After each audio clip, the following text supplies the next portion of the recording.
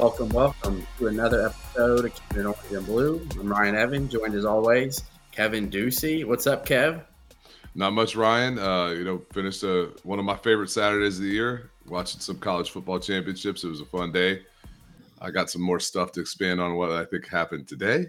And, line out basketball with a big win. So Saturday was a good day. And it was a good day in more ways than one for one side of the street and the other this weekend. We got some great news on the football side. So all in all, it's good stuff, man. Yeah, definitely a big win against Rutgers. Even though the Illini football season ended, big things have been happening ever since the loss of Northwestern, I think. Absolutely. Big news on the recruiting trail. Daniel Brown, Andrew Dennis, and then they're visiting Trey Petty now and a bunch of other kids. They've got offered some more JUCO defensive backs will be visiting. But, of recent, the biggest news of late is like, how is Illinois going to replace the law firm? You got one generational talent. So there's not like there's big shoes to fill.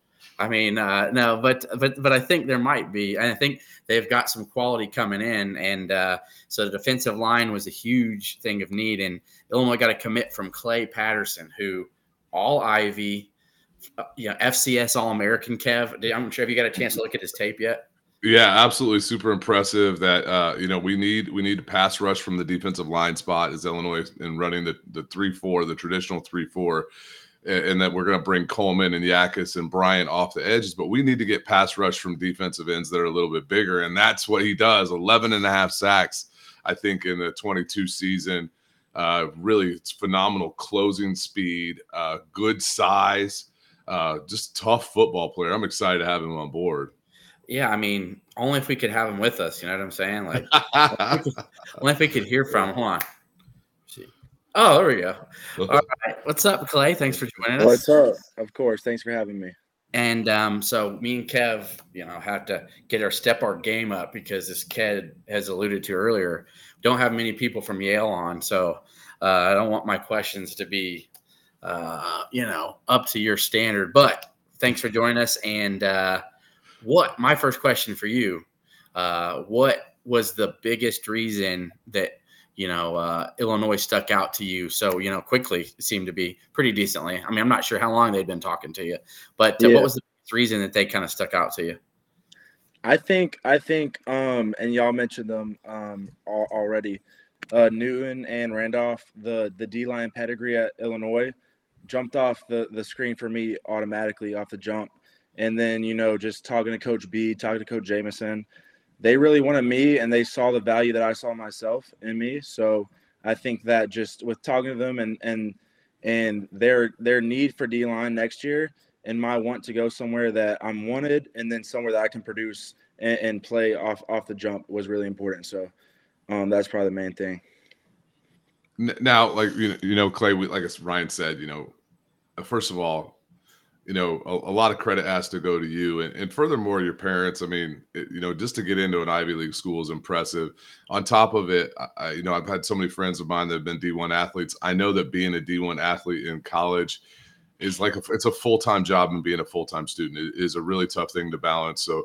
So kudos to you. So I preface that with the question is the NFL still in your goals and your dreams? I mean, you're obviously a smart guy. What's your career goals and aspirations? Yeah. No, I think so.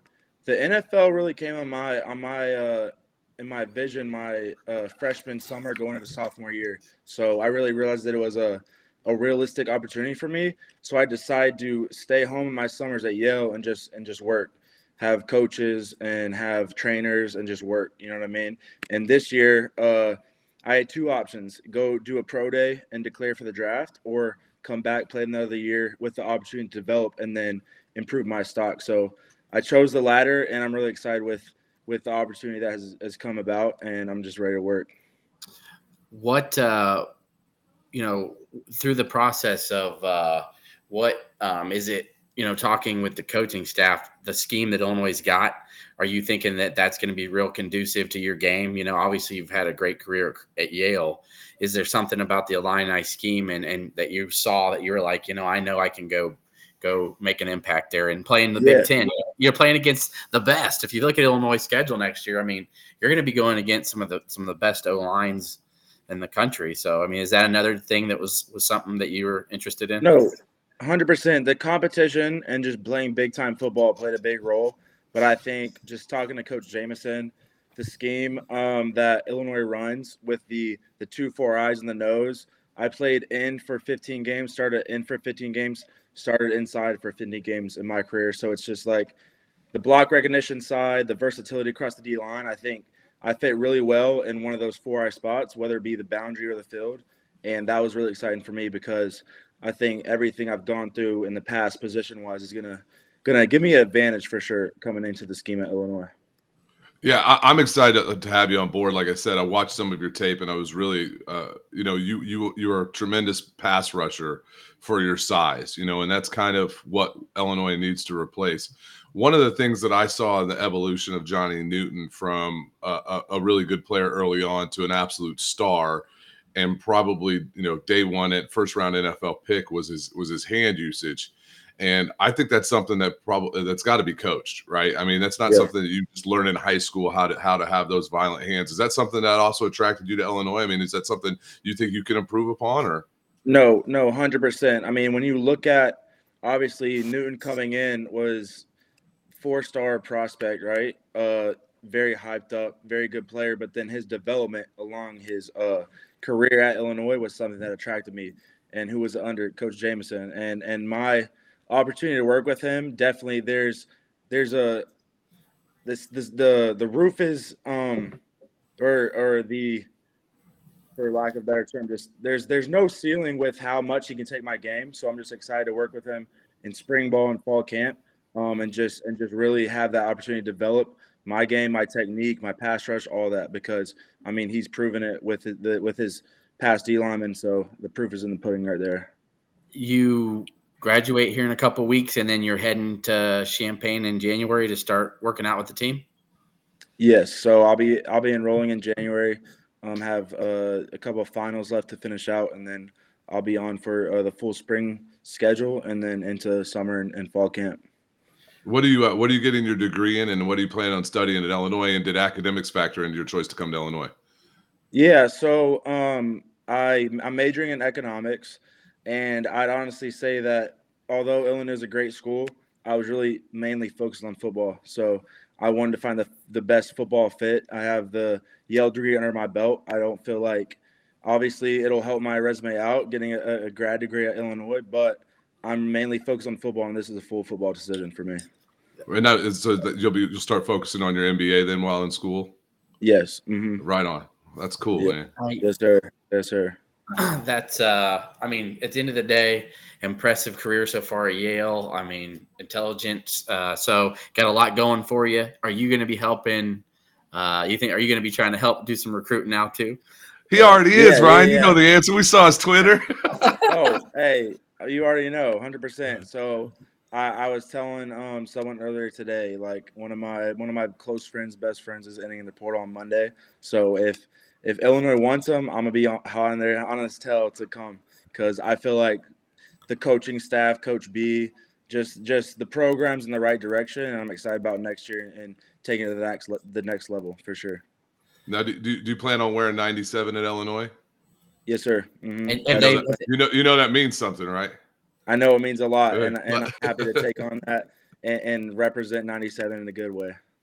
Yeah, I was going to say, because it's so and the fact is, if they're going to allow you to do that, you should be honored too. So yeah, no, 100%.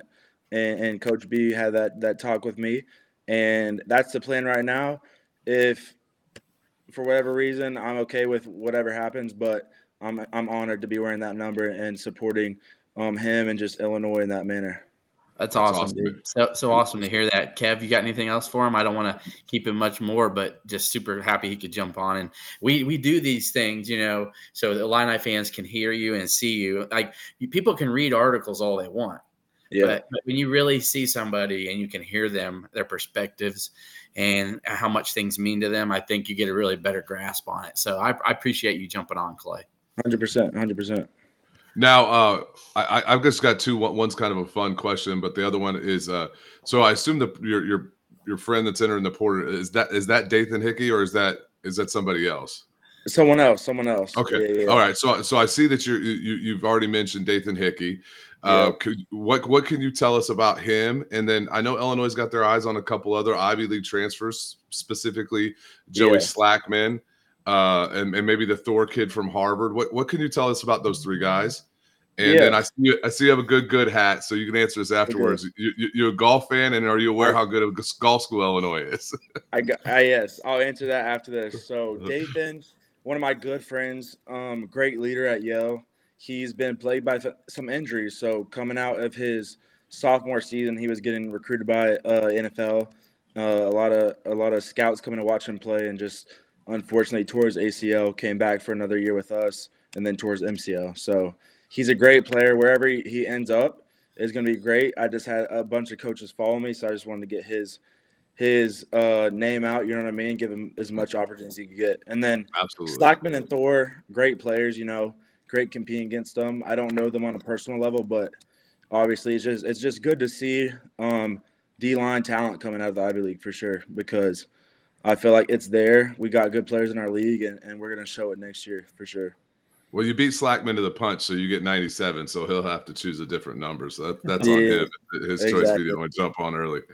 Yeah. One last thing, it just came up to me. You're obviously a very good pass rusher. I assume you probably you're a big guy. You're about 6'3", 290. Is that what I saw? Is that what I read?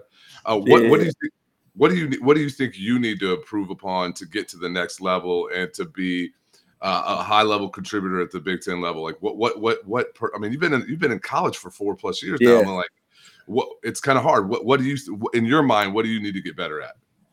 I think there's two things. One is being coached by the best, and Coach Jameson's one of the top D-line coaches in the country. So I've had great coaches in the past, but I think this will take my game to the next level. And then just the facilities, you know what I mean? It's a big-time program. Everything you need is at Illinois, and I've seen it. They've shown me that over a Zoom call. I'm excited for my visit next weekend. But I just think the facilities, the development side, that's what's really going to take me to the next level, because I've been doing it, but it hasn't been at that top-tier development level, which I'm excited for. Wait till you see the Smith Center, man. Whew. It's legit, man. I'm excited. And then on the golf, so I started playing this past year, and ever since I started playing, I've been playing a lot, because our quarterback, Nolan Grooms, he put me on. He's a good golfer, and yeah. So I was asking Coach Jameson about courses nearby the other day on when he came up to see me. So I'm excited for that. Hey, Kevin can hook you up with that. Kevin knows the area pretty well. Let's go. We got to play. Well, yeah, dude, that'd be amazing. I tell you this, holler at Caleb Griffin. He's a graduating kicker. His roommates. He was roommates with Adrian Dumont Duchassart, who will be on the PGA Tour next year. Get you hooked up with some of those golf guys, man. Yeah, and it's a really, really good golf program. Illinois has been in the national championships almost more than anybody else over the past 10 to 15 years. So really appreciate you coming on, Clay. Our show is really designed for fans. Like Ryan and I are not media guys. We're just guys who live and bleed orange and blue, and you're part of our family now. Aaron Henry's a friend of mine, so say what's up to my guy. I think you're going to love Aaron's energy and his intensity, and I look forward to you getting out there at Record Shop and getting some TFLs for us, man. Yes, sir. That's the plan. Yes, sir. Thanks, Clay. Sir. We'll be talking soon. Thank you so much. Yes, sir. Appreciate you. Appreciate you, brother. Thank you. See you guys. See ya. Good luck. Ryan coming through with the win, my man. Swami. I say anyway. Thanks. Get that degree, Clay. We appreciate you. Yep. So, yeah, coming through with a awesome young man, and I think the point is that we've had several players on here. That's not a surprise. I don't think anybody should be surprised about that. It's more about people's schedules, and we do these shows in the evenings, Sunday night or Monday night, and not everybody can do that.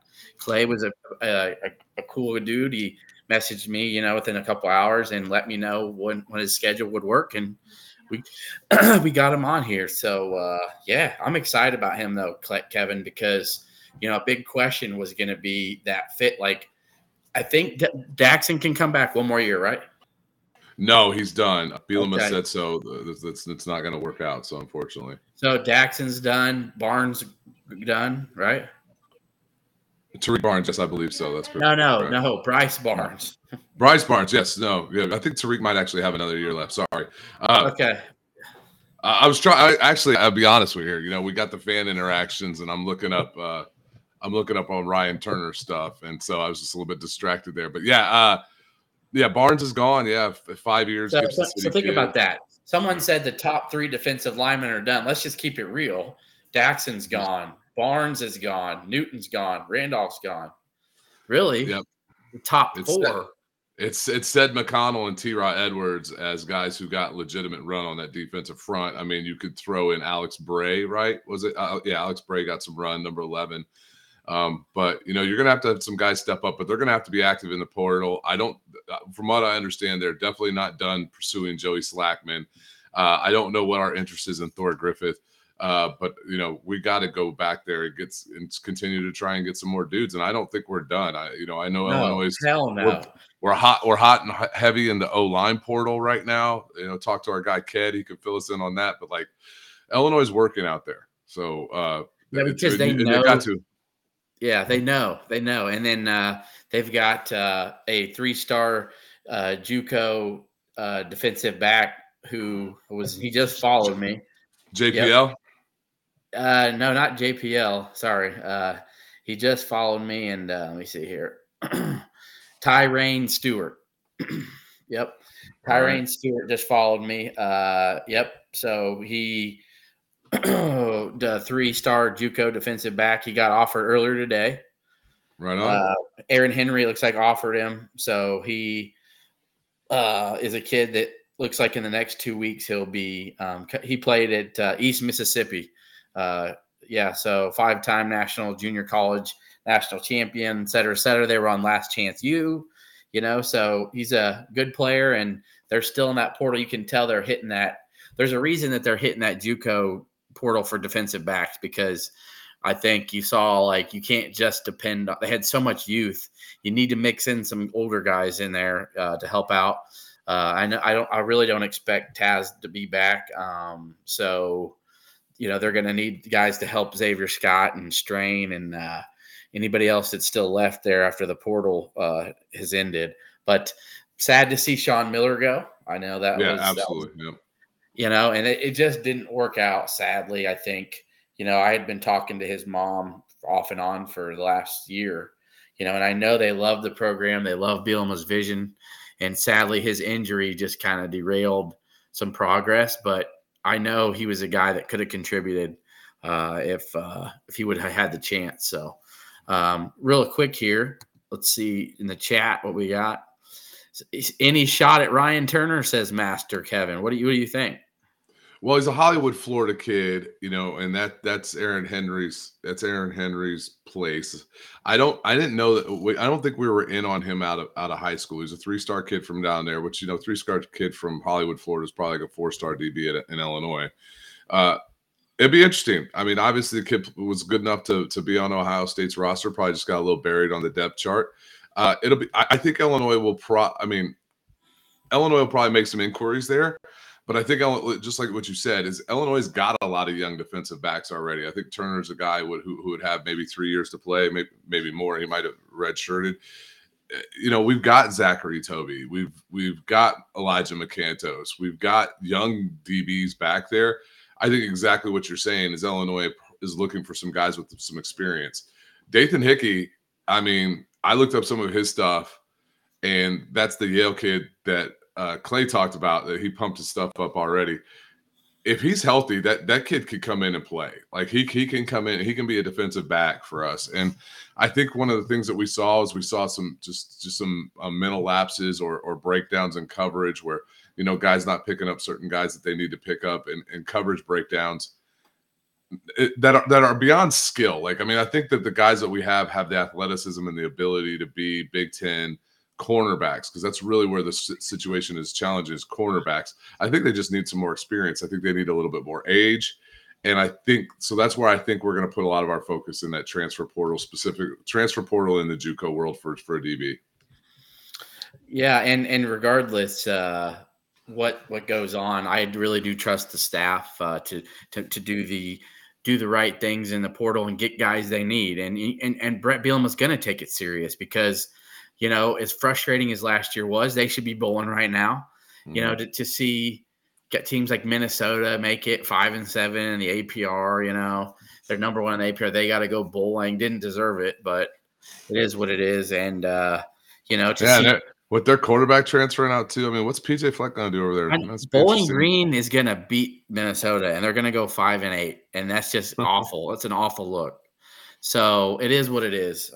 But not just with that said, you look around and see Northwestern 7-5 playing in the Vegas Bowl. It's like Illinois is right. Illinois literally beat themselves against Northwestern. It was Wisconsin's playing LSU in the ReliaQuest Bowl. A game that Illinois blew up 18 or whatever it was. Yeah, 14. Yeah, in the fourth quarter. And I think that's just motivating the staff to get back to where they should be and a team that's playing in postseason. And it's off to a great start. So these next. Yeah, I'm sorry to interrupt you. I think there's pieces, right? And this is, putting a team together is like a puzzle. And I think if you look at Illinois, there are pieces there for the team to be successful in certain areas. Defensive line is the biggest concern in the portal. I think, boom, you're off to a great start. Dude, Clay can come in and play right away. Yes. And the kid can come in and play immediately. That is a grown man, and he's going to take care and do the right things, right? Bryce Barnes was an effective defensive lineman for us. Clay's more athletic. Like, I'm just telling you, I watched the film. He's more athletic. And I love Bryce. Bryce is really, really strong. So if they could fix some puzzle pieces of the defensive line, cornerback, and then add offensive line, I think those are the three biggest areas that Illinois needs some guys who can come in and play right away, because I think there's pieces elsewhere. I think this has a chance to be a really good offense next year. I think Lunny's starting to find his form with this team. Now, granted, we're going to probably be without our top two receivers, but I think there's talent on the edge there, right? And I think Sean Miller doesn't leave if he thinks he's going to replace Casey Washington. And I honestly, I'm not knocking Sean. He's a great kid. I love what his mom said to you today. I think he wants to look at a place where he has some guaranteed playing time. And I don't think he has that. I think you're probably looking at Ashton Hollins taking that place. Malik Elsey's going to step up there. I think we're going to see a little bit more Kanari Wilcher. But we've got running backs coming back. We've got running backs coming in. We've got O-line pieces that will be back. We got O-line pieces we got to fill in. But we're right there. We're real close right there on offense to be really effective. So then you need to replace some things on defense, and I'm excited about what the team's doing because they see that. It wouldn't surprise me to see another big offensive lineman in the portal too. So I really expect that at least. I think, with Schuster coming, with Schuster being healthy, and then you add an Andrew Dennis into the mix, Brandon Henderson has a year under his belt. Henderson's going to fight for a tackle spot. I really do believe that. And listen, Zy Chrysler was a much better player second half of the season. If Zy Chrysler's healthy, can he play right tackle? Can he play? So I think that's potential. I know it didn't look good at the beginning of the year, but he was really banged up and hadn't taken a ton of reps there. So and another year of Kreutz getting under his belt, he should be even better this next year as a sophomore. Add 5 pounds, 5-10 pounds to him. That'd be great. There's an O lineman from Cincinnati that's really interested in Illinois that's in the transfer portal. That's the damn near Power 5 team. Texas. That is a Power 5 team now. I forgot. Yeah, Texas. Yeah, that Illinois offered to Texas A&M. Was it Strickland? Yep, Strickland. To answer some of your questions real quick, how did Minnesota get in a bowl at 5-7? Their APR, they had the highest APR. It's academic progression rate, and so that's basically graduating players in essence. And I'm shocked Illinois wasn't even in the top 10, to be honest with you. So there's a level of it if you go pro early. Yeah, that's a hurt. I think if you transfer, it hurts. If you transfer without graduating, there's some weird things in it that don't necessarily equate to like the overall health of the academics, like on the football team. So it's. I don't know. It's another one of those NCAA who the hell knows deals. So. And I feel confident Petty's going to follow through and sign with Illinois. There's a lot of really good players. We sit back and think, and people were there's people complaining about Bielema's recruiting ranking. There was nothing wrong with last year's class, and this next year's class even though they've lost a couple kids, there hasn't been that many guys that have jumped off besides Chase Green the last week or two. And we had Caleb Pie from, a month ago. And they're still talking to Caleb. So that's not cooked from what I understand. Yeah, so really, this class has stayed together. It's pretty good. Tanner Hollinger was offered, from Nebraska. Yeah. And he hasn't jumped off, so he still wants to play at Illinois. Dude, and Khalil Valentine's electric. I know that fans want to talk about skill position players and what the skill position players can do. That kid's electric, so it'll be exciting to see him. Oh yeah, that's definitely a guy. I think by year 2, he's going to be impact. I think he might get some time next year, but you're going to have a Lawfrey as a junior, and you got Fegan. I think the fact that Reggie Love's a guy name we haven't really mentioned yet, but I think apparently it's not a surprise to Brett Bielema. Behind the scenes, he'd been kind of talking, he said off and on the last year or two about maybe leaving. So with Reggie Love leaving, that opens up the door more for Fegan and Lawfrey, and we'll see what McCray does. To be honest with you, it wouldn't shock me if McCray left to go back down south somewhere. He's had so many injury issues. I know he loves the program, but it just wouldn't surprise me. I think sometimes you see things and you kind of see what's in front of you, and you see Fegan, I think, is really taking that spot to me personally. So I wish Reggie, like I don't know what the story is in the locker room, right? And it's not one of those things I'm going to ask that question to the people in the know, because I don't think that's fair to Reggie. I don't feel it's fair to guys in the program. I love the way the kid played. He ran really hard, came through for us in some tough games.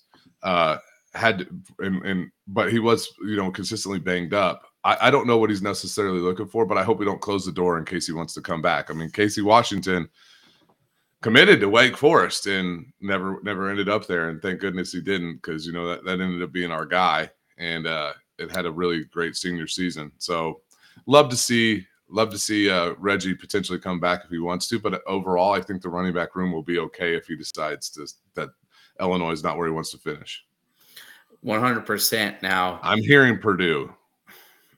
Yeah, but here's the thing too. You got Tracy and Maccabee. I mean, it is what it is, I guess. So with that said, let's transition to the Illini basketball team, who had a huge road win yesterday, and really sparked by, as I said, elite defense. I mean, I think, not just winning by 18 on the road, but out rebounding your opponent 55-27, Kev, is really kind of unheard of in the Power 5 conference. Illinois hadn't had a rebounding differential like that in conference since 1995 against Northwestern. And if you go back to the 1995 team, I think that had like Andy Petty and who was a bit Clark. I can't remember Clark's first name, but it was just it's just pretty impressive that we do this, and we don't have a traditional big playing more than 20 minutes. It's because we got grown-ass men on the wings and at guard rebounding the basketball. And I talked about this. We talked about this when McCumber was on the show last week, is that I really felt that that's where Illinois was going to put their mark on it. And then Illinois goes out and shoots 45% from three, 9 for 21. I love the number. I love it if Illinois could stay in that 18 to 22 range for threes, get those shots in the paint. Marcus Damask asserted himself, and then we just flat out shut off their water. They made a bank-in three, and they were getting love in the first half at the free throw line, or else that game would have been a 30-burger. So I was really excited that with how Illinois ended up playing that game and what they did, and they controlled it from start to finish, regardless of the fact that it was a 2-point, 3-point game at one point. So, and this is going to be the 5 minutes that all the fans wanted to hear. This isn't really an argument, because we're not arguing. We're just going to talk. We're going to argue. Oh, okay. We're going to argue. Oh, okay. Well, hold on a second. No, we're going to argue like we argued about Lovie Smith, and so let me say this. Fine. And let me do my best precursor for people who jump on one tweet, and you can tweet one thing and several things can be true. Okay, sure. So let me say this. Ty Rodgers, love his effort, love the player he is, love his qualities. I love what he can bring on the glass. I love his tenacity. I love that he doesn't let his mistakes necessarily bring his attitude down defensively. I think he brings a lot of awesome things to the team. And I love Ty Rodgers as a player. So I want to precursor that. So for anybody who thinks that I hate a player or I don't like a player because I make a specific tweet about the moment in the game, which is why you live tweet, right? I mean, you're not tweeting about, oh, what will it look like in 40 minutes of game action? You know, It's like the Malik Elsie thing. We happen to notice he was the first guy off the field, and like yeah. we're just sharing with people what we noticed. And like I said in the tweet, he might have had to take a shit. Like we don't know. It Yeah. just it was just concerning because there were rumors that he might have been unhappy. And where do those rumors come from? So Maybe Twitter, who knows? But obviously it wasn't the case. And we're just reporting what you see. Because I've had a bunch of people saying, we don't know why you hate Ty Rodgers so much. I'm thinking, what? Like, I've never one time said I can't stand him. And I actually love him as a player. Here's what I was talking about, okay? I think me and Kev differ on how much time Nico's going to get when he gets back, and that's okay. But Ty is the point guard on the team because Illinois doesn't have anybody who really who can handle the ball, or they want to handle the ball as much, to set an offense up. You don't need Shannon doing it because he's going to be, a guy you're focusing to get the ball to. So without Moretti, to help in the moment, Harmon can be a guy to do that. But Rodgers is able to handle the ball well enough to bring the ball up court. So when I made that tweet, he had 3 turnovers in the first 10 minutes of the game, okay? And I don't think it's unfair for me to say that within 10 minutes. And one of those passes mid-court literally was about stolen for another breakaway layup, which would have been his 4th turnover in 10 minutes, which those turnovers, and he wasn't the only one doing it, I can say this. Damask had a couple dumb passes as well. But that would have been his 4th in 10 minutes that Rutgers converted to transition points. So at that moment, that tweet was, I feel justified. It's that he needs to take a seat, sit down on the bench, let bring Harmon in. Let's kind of let him see what's happening with this press because he was struggling with it. And there was problems with guys not coming back to the ball and him trying to get rid of it so quickly when there was times that he could have dribbled the ball past half court, but he chose to pick his dribble up. And those are things you just can't do when you're being relied upon to be the main ball handler. So I just felt like it's okay to sit someone, if you're struggling with something, to maybe get a better view of what's happening from the bench. And I feel like people jumped on that saying that he doesn't need to play anymore. He can't play the position. No, he's going to have to. He has handled it better of late, but still, I feel like it was justifiable, my tweet. And I feel like he is getting better at certain things, but he's just not a natural facilitator. I think he can do those things. But when Moretti gets back, Kev, you think 10 to 12 minutes? I think at least 15 for Moretti. And I say this. Brad Underwood has said it out of his mouth. He's been so good in practice. Before that Southern game, it's like we just can't keep him on the bench. Like we need to have him because you think about this too. When Illinois is not making shots like they were against Southern, they weren't making shots that first half. Nico Moretti came in and lit a spark. He's able to drive and hit guys on fast breaks when the ball's supposed to be there. He can run the offense and find the guys who are open. He can knock down an outside shot. He can drive. He can finish with either hand. Yeah, he can play. So. Yeah, so there's things that he can do that Rodgers just doesn't naturally have that mentality of running an offense or facilitating. So, but Rodgers has enough attributes and qualities that he's going to be playing 20, 25 minutes a game. But I think when Nico's healthy, you're going to be seeing him run point a lot more than people thought he would. So that's my take, Kev. And there we go. The challenge is as we get into some of these games, and December doesn't give us any opportunity for there's no cupcakes on the schedule in December, right? Moretti won't be back till maybe the Missouri game, like you said. I don't know. I mean, I hope he's ready to go Tuesday night. And I love what the kid brings. But if he's not ready to go to the Missouri game, then you got to knock rust off, and there's no time to knock rust off right now. There's the schedule in December is nothing but NCAA tournament teams from a year ago. with Colgate being on there and Fairleigh Dickinson as well. Now, granted, I don't think that either one of those teams should put a scare in Illinois. Colgate might, because it could be a potential trap game, but I do think that these guys are old enough and big enough that it won't be a problem. That's what I'm saying now. Yeah. So I don't know. I don't know where the minutes are going to come for him to knock the rust off. And the challenge is just like we started with what Illinois did against Rutgers. What Illinois did against Rutgers, defense and rebounding, are two things that Ty Rodgers is phenomenal and exceptional at, and two things that aren't really Moretti's forte. Now, once again, going back to what I was talking about the football team, about putting a roster together, and the rosters are about putting a puzzle together. Nico Moretti has skills that nobody else on this team really has. He's the only true facilitating point guard that we have on this team. But we're not going to have that many. I don't know that we're going to have that many teams that are going to come out and press us like Marquette and Rutgers on the rest of the schedule. I just don't know where that ball pressure is necessarily going to come from. And those were the issues where Ty was making some mistakes. And the way you eliminate ball pressure is you force teams into tough shots and you get rebounds.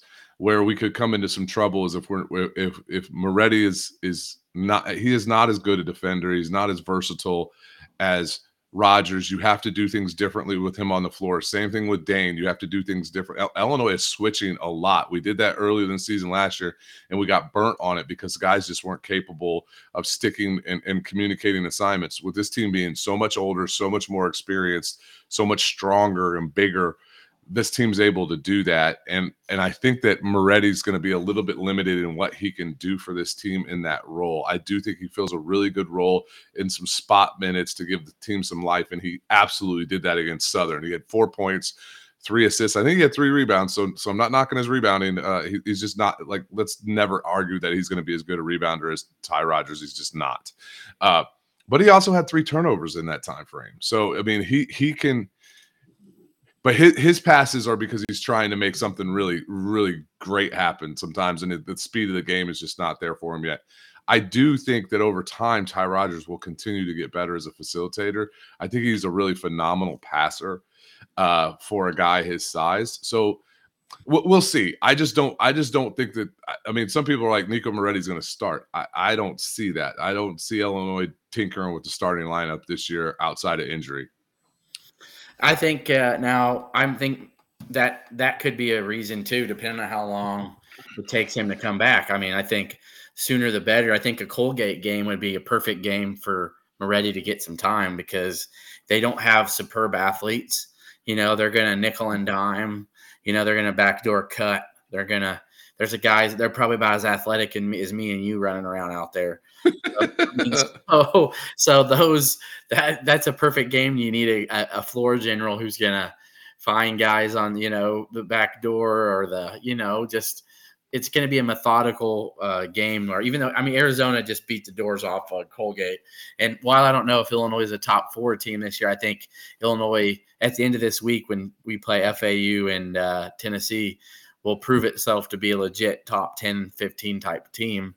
I think they're worthy of their ranking, and I think with a bunch of teams losing and surprise, Illinois, the Southern team I was just mentioning, went on the road and just beat number 21 Mississippi State tonight. They beat them 60-59, and that was actually their second big win on the road. They went on the road and beat UNLV earlier in the year, and they just beat Mississippi State. So I think. Right. Yeah, a Mississippi State team who was going to fall out of the rankings but still was ranked. So it was pretty impressive. So yeah, it's always impressive when you're a school which has a quarter of the funding of another program. I don't even think Southern brought their own trainer really to the game. I remember one of their players got hurt and the Illini training staff had to go help him out. So a big win for them, but the point being, huge week. I think too, I've been keeping up with FAU with high interest. They've been making a ton of threes. Okay. So, but they defensively, they haven't really been that good. If you look at their schedule, they give up a lot of points too. They've outscored the good teams they've beaten this year. They outscored Texas A&M in a high volume game of points. Even 96-89.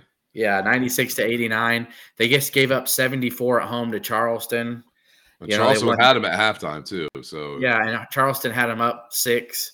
They'd given up. I know Butler. I think they played Butler in a really close game earlier in the year too. And that's not really a high scoring Butler team. But if you look up the FAU, they give up quite a bit of points. So to me, the length of Illinois, the size of Illinois, I think is going to give FAU some real problems. And I think if Illinois can keep FAU under 75, I think they can win the game, because I think Illinois is going to score more than 75. Yeah. I mean, Illinois is going to have to continue to do what it does well. And I think Illinois does some things that are going to propose some problems for FAU. And FAU pretty much runs 4 guys around their big center. He's 7'1", 240, good player. He's going to cause us some troubles there because it just his overall size. He's not Zach Golden. Yeah. Valley Skiba or whatever, something. Yeah, Golden. And he was fun to watch in the NCAA tournament run to the Final Four last year. Greenlee, Elijah Martin, John L. Davis. John L. Davis is the flamethrower today or yesterday that put up a bunch of points on Charleston in that second half. I think Terrence Shannon's going to be on John L. Davis. I think you're going to see Coleman Hawkins play Golden to a degree, but he's going to bring Golden out, which is going to cause big problems. I think you'll see Damask and maybe on Elijah Martin, and Damask has shown he's capable defensively to absolutely to cause problems. I mean, he's nearly 6'6". I think that's going to be too a lot. And I think Ty Rogers, is going to be a handful for their guards to deal with, in the paint too. So it'll be fun, but you already know they're going to shoot a lot of threes. They're going to try to run fast break. That's what they do. But I think defensively, if Illinois plays their game, I'm going to pick Illinois to beat FAU. I think it's going to be a super tall task to go to Tennessee and win, depending on how. I haven't seen an update on Connect. I haven't seen an update on Connect because he really hurt his foot against North Carolina. And when you can't put any weight on it, that's not a good sign. So, but with that said, I'm not going to make any predictions on the Tennessee game because that's just going to be, its own animal. I think you got to focus one at a time and getting a top 10 because FAU is going to be back in the top 10 after this week. And I think Illinois is going to jump inside the top 20. I think they'll move into probably 18 or 19 after a bunch of teams lost. Some lost twice, and Illinois looked very dominant against Rutgers, who again out-rebounded Rutgers by 28. And defensively, the only reason that Rutgers was even close was the turnovers Illinois had in that first half really were the reason that Rutgers was in the game. Yes, and foul trouble with Guerriere and Hawkins caused some problems there. That we played Hansberry some significant minutes in the first half, and I thought he did fine. But listen. We stay out of foul trouble. We stay out of foul trouble, man. We're tough. We stay out of foul trouble in that game. It's a 30 burger. I still don't understand some of the calls that Courtney Green was making. I think the second and third fouls on Quincy Guerriere were just absolutely mind-numbing. I don't get them. I don't get the loose ball foul on Justin Harmon, but we're not going to talk about that. I want to get back to FAU a little bit. Is that where we're going to have to impose our will with our size? Is like David Odd 25 said in the chat. He said, "Hey, listen, they're small. They run a 7-foot big, and then they got a bunch of guys who are 6'4" and below." Well, we're big. We run 6'6" and above for every starting position. And Quincy Guerriere is rebounding like a daggone man, and so does the rest of his team. And so it's one of those things. It's like bait in the water for some starving sharks every time that ball comes off the rim. And FAU's top 25, I think top 30 offensive team in scoring at 83 points a game, but they're 103rd in defensive scoring allowed. Illinois is in the top 10 and points allowed per game. We're also, I think, number 1 in the nation in field goal efficiency defense. FAU really made their mark yesterday. Like you said, they can shoot well from 3. They were 27 for 41 from 2. That's 65%. Illinois is the best 2-point field goal defense in the country. You're not going to get that against us. We're just not going to allow you to. We're going to try to force the teams into into tough shots. And then when you do get to the rim, we got enough length and we got enough bounce that guys can come in and block some shots. This is really interesting. This game Tuesday night is going to play much like an NCAA tournament game. Whoever can impose their will of how they want this game to go. If we want to try to get into a track meet with them, it's probably not ideal. If we can force them into the don't get me wrong, we're going to run when we get our chance. And I love it when we get going downhill.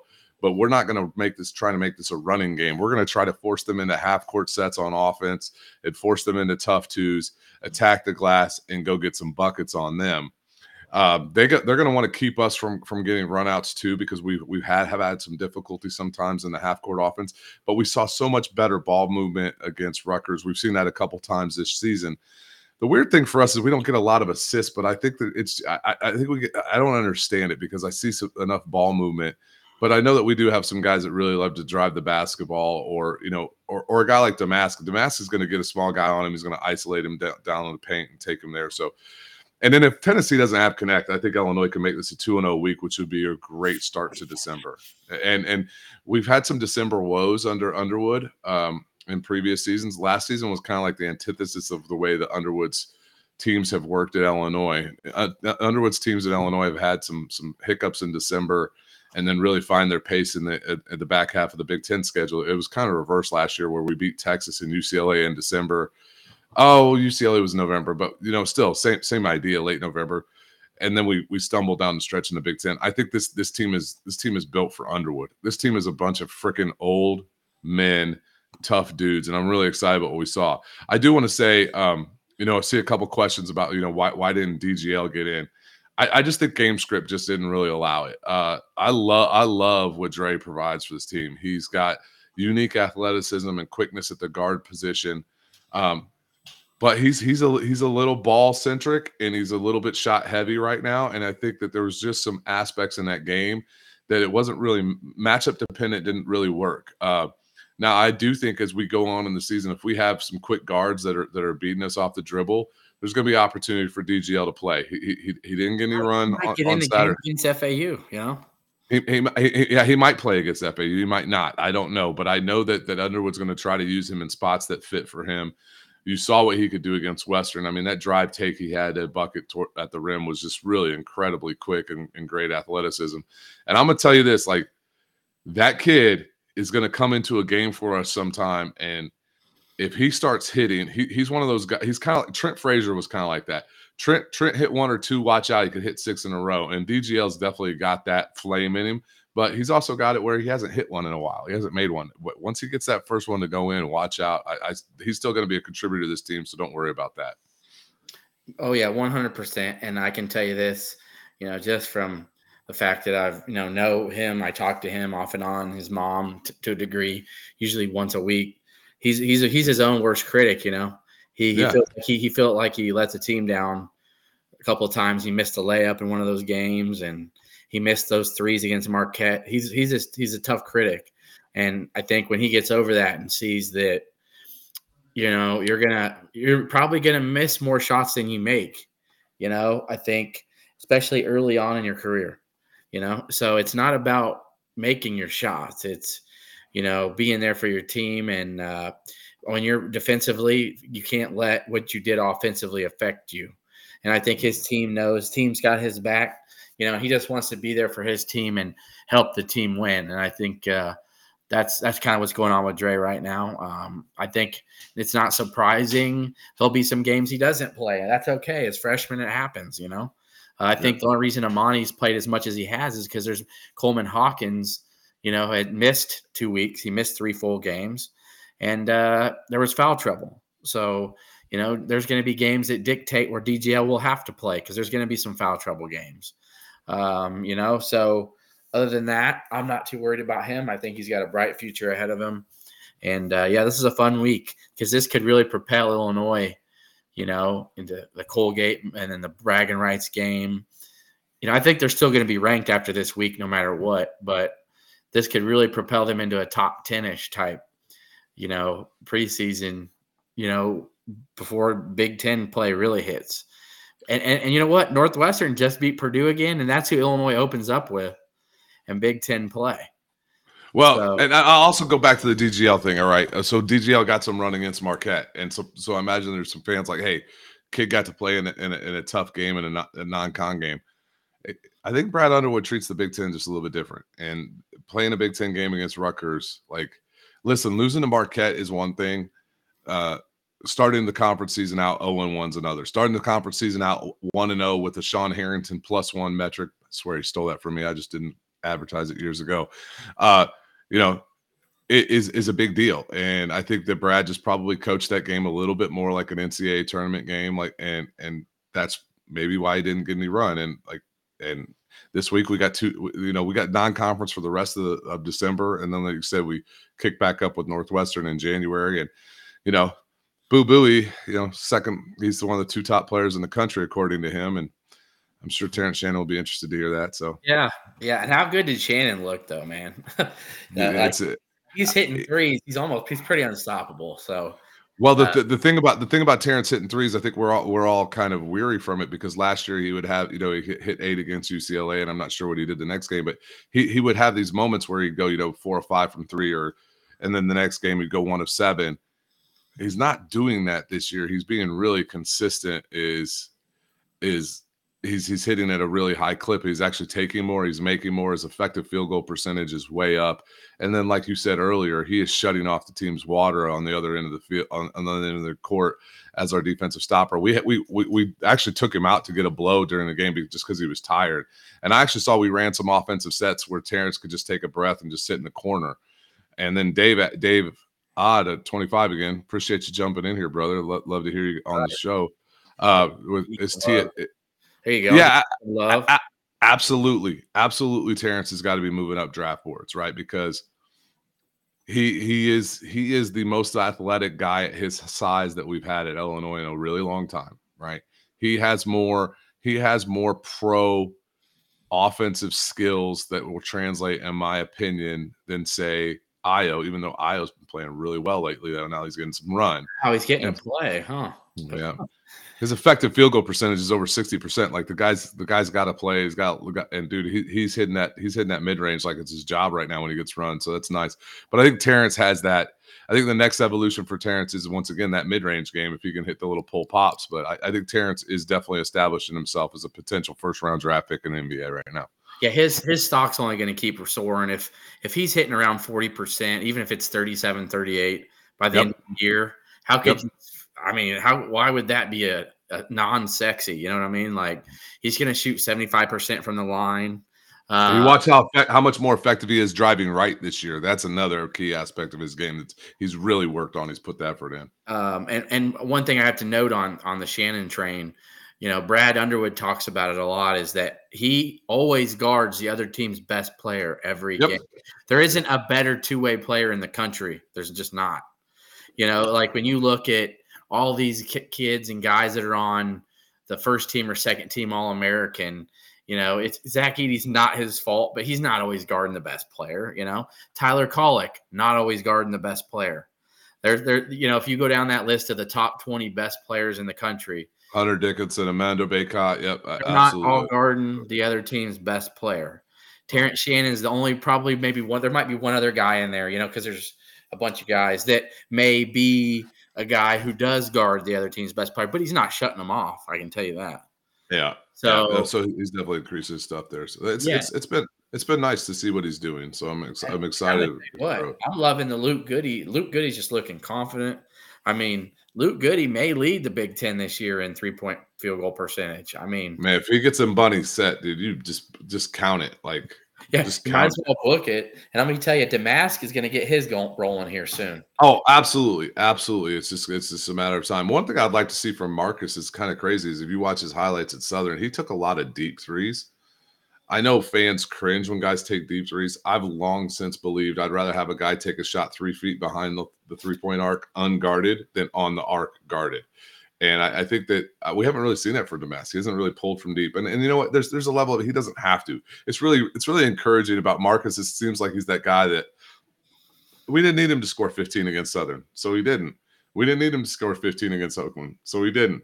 We needed him to score against Marquette. He did. We needed him to score against Rutgers. He did. And oh my goodness, you got a chance to see his athleticism that's a little bit underrated. When he had that drive, he was going to poke that. He was going to poke that, and he got fouled on the way up. I would have been really excited to see him get a nice little two-hand or one-hand flush in the middle of the lane. But this team's exciting, man. I'm very bullish on them right now. He's got an awesome game from within 15 feet. Oh, yes. He's got a fadeaway from about 12 feet that's like money, you know? I'm just like, when he does, I'm like, oh, that's good, you know? Like, I already know he's going to go in. And the fact that he controls his body, can use both hands around the rim. Yep. If you saw the first basket of the game, he shielded a guy off and used his left hand to lay it in. And, so loving what I'm seeing from Marcus. I think he's proven he deserves to be in the starting lineup. And Coleman Hawkins, even though he looked rusty, had a hell of a defensive game yesterday, in my opinion. He just does so much for the team that people aren't aware of. Like, and it's because he is a very demonstrable player, but like he plays a lot of emotion, and I'm okay with that. And yes, Coleman's going to piss us all off at times, but the thing about Coleman is like, people want Coleman to look good in the box score to have a good game, and that's not really. Yeah, he's don't get me wrong, he's gonna have games just like Brad said where he hits 4 or 5 threes, man. If he's hitting from 3, that just, oh my goodness, it changes the whole dynamic of the offense. And he still has those 1 or 2 shots a game where you're like, what are you doing? You're like passing up an open 3 for a tough contested 18-footer. You know, you're just like, dude, just take the open 3. But that's Coleman, man. That's just, he's being himself. And at this point, it is who he is. I just encourage the fans, when he does it, just look at the shot clock, because I know a lot of people are getting on his ass last year, and I'm like, guys, there's 2 seconds left in the shot clock when he took that shot. Like, get off his ass. Like, somebody had to shoot the daggone ball. Yeah. Right. Yep. So, but I think people learn and appreciate what he does on the defensive side of the ball with contesting tough shot, making guys shoot tough shots. And he has that ability with that, like that dish he had to Guerrier for the tomahawk poke. Like that was just, that's what he can do. He can put pressure on defenses in ways that not many guys his size in college basketball can. So. Oh yeah, definitely. So super, super thrilled with that. Loving what's going on. Merez Johnson had a big week. I think he helped they take down number 1 Kenwood yesterday. He had 12 and 8, but it was really his defensive prowess. And you know, there ain't a better big in the state of Illinois than Merez Johnson. So a lot of things going. We gotta keep up. I'm gonna keep up with what Jason Jactus is doing at Yorkville High School. Got to keep going on with him, but just a lot to be excited about with Illini basketball, and at least Illinois football is already kicking ass, you know, on the transfer portal, on the recruiting trail. And so far, really, the team hasn't lost a ton. I know December 4th, tomorrow is the big day, so that's where we keep your eyes peeled. Keep your eyes peeled. Tomorrow is the big day. So, and I'm going to work on seeing if maybe Clay will give me a little sneak about who the name is tomorrow. I might, we'll see who it is. But Kev, we'll wrap it up here. Any final thoughts for this Sunday night, episode 65 of Keepin' Orange and Blue? Hell yeah, I got some final thoughts. Okay. You go 13-0 in a Power 5 conference, you deserve to be in the college football playoff. It was an absolute travesty what the college football playoff committee did for Florida State. I'm sorry you don't like the fact that they went ugly with their third-string quarterback. Well, Alabama had their first-string quarterback and needed a miracle on 4th and 31 to beat an average Auburn team who just lost to New Mexico State by 21 at home. Florida State just beat a top 20 offense and held them to 6 points. They beat them by 10 points, a 10-win football team in the college football in a ACC championship game with their third-string quarterback. Yeah, I know they're not the same team without Jordan Travis. I get that. But they deserve, this is what it is, they deserve the opportunity to play for a national championship. You go 13-0 in the ACC, and there's not 4 other, if there's 4 other, if Texas was 12-0 and Georgia, or 13-0 and Georgia beat Alabama, I'd be fine leaving a 13-0 Florida State out of the national championship run. But you cannot tell me that those kids did not deserve a chance to play for the national championship. You're not Vegas. You don't have the right to say, well, I don't think they're going to win, or I don't think they're going to provide a competitive game. That's bullshit. They won all their games. They beat LSU by a bigger margin than Alabama did.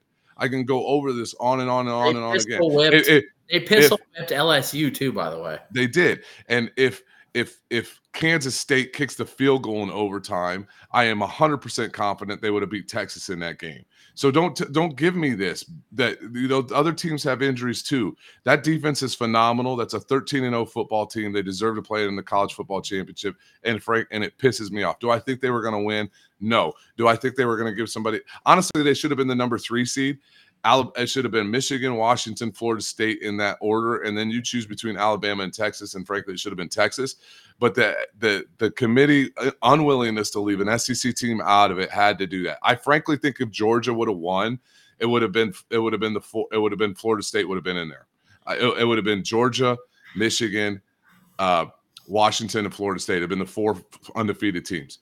But because they didn't have the stones to leave the SEC out of it, and Florida State against Washington, for all the crap that Florida State wouldn't give anybody a game, or TCU about deservedly so. We got a 65-7. We've had blowouts in the national championship game before. That's bullshit. The kids deserve the opportunity. What Mike Norvell did with that team was fantastic, and I'm really pissed off. And I just think it's garbage, and I think the college football world should step up and speak out about it. It's just nonsense. And somebody big ant rolled on here, Roll Tide.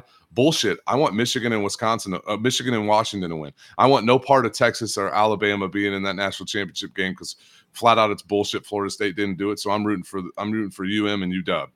100%. Yeah, I think, man, I wouldn't, even though it's the players deserve to play, man. If that FSU program just said, "Fuck Georgia, we're not playing in the game," so I would be like this: go end your season undefeated, as you deserve to. No, screw that. Go beat Georgia's ass. Yeah, I mean, true. But I'm going to be honest. If Florida State was the 4 seed against Michigan, I think that defense would give Michigan problems. They would. I mean, you saw what Iowa gave them problems. They had 200 yards against Iowa. You know? By the way, all the Illinois fans that would have criticized Barry Lunny, we had 281 against them. So just saying. Illinois would have scored against Michigan in the Big Ten title game. Just going to say that. But yes. So anyway, I think Florida State would have given Michigan a way better game than Iowa did. So it is what it is, and I'm 100% in agreement with you on that. My final thought: there can't really top that. I'm glad you had the floor for that because I agree with you, and that really is the biggest thing right now going on in sports is that travesty of the college football playoff, and now it's moving to a 12-team system. I mean, I guess I'll say this: I'm happy for Liberty. Go give Oregon a fight. You know, I think that'll be a fun one to watch. Tulane beat USC last year, so yeah, Tulane beat USC. I think Liberty playing Oregon will be a good one. But with that said, my final thought: we appreciate everybody who watches the show, who stays up on Sunday nights, who listen on Spotify, and who subscribed on YouTube. And if you haven't subscribed on YouTube, go for it. Keeping it orange and blue. 200columns.com. We appreciate you guys. We appreciate everybody who comments on these. It's a slow build, but we appreciate everybody who tunes in, who cares, who loves the program as much as me and Kevin do. It's definitely an honor and a privilege to have you guys care about what we say. So Kev's got a new camera. He's got a new setup. He's got to have some new podcasts coming out. You want any shameless, not shameless, any plugs for any other podcasts, Kev? Yeah, I don't have everything built up yet, but I'm doing a sales and leadership podcast that I should be coming out with pretty soon. It's going to be, it's going to have snippets of sales for anybody who's in sales. It's going to be a little 5-minute clips that you can listen to before you walk into a meeting, give you some clarity of thought. And then I'm going to have some sales leaders that I've worked with throughout the years. I'm bringing them on in a multitude of different industries, and probably keep the show about 25 to 30 minutes max. And like I said, with a couple weekly little 5-minute clips for everybody just to kind of take with them and go get it done. Thank you for the plug. Once I come up with the name and have it, I'll put it out there. But one thing I am going to do, the thought came to me a little bit earlier today, and I think it'll be a lot of fun, is I'm going to set up a Bowl Pick'em league for the Keeping It Orange and Blue listeners, and we can just keep track of it as we go. So we'll just do a confidence picks, and we won't do spreads. So we'll just do who you think is going to win and a confidence pool. I'll set that up probably through Yahoo or ESPN or something like that, and have a little fun for our listeners. And maybe whoever wins it, we come on the show for 5 minutes or something like that. Yeah, yeah, you come on the show, plug whatever you want. But anywho, with that said, Illinois will be in the top 20 tomorrow. Yes. Then when the AP poll comes out, which will be beautiful, and excited about the FAU matchup. 5:30, guys. Yeah, I was just going to say hustle home on Tuesday night. Yeah, 5:30. I think Illinois was the 5:30 game last year too, weren't they, against Texas? Yeah. It might have been. Yeah. Iowa and Duke played in the second game. So, yeah. All right. With that being said, enjoy the rest of your night. Swami out. ILL. I and I.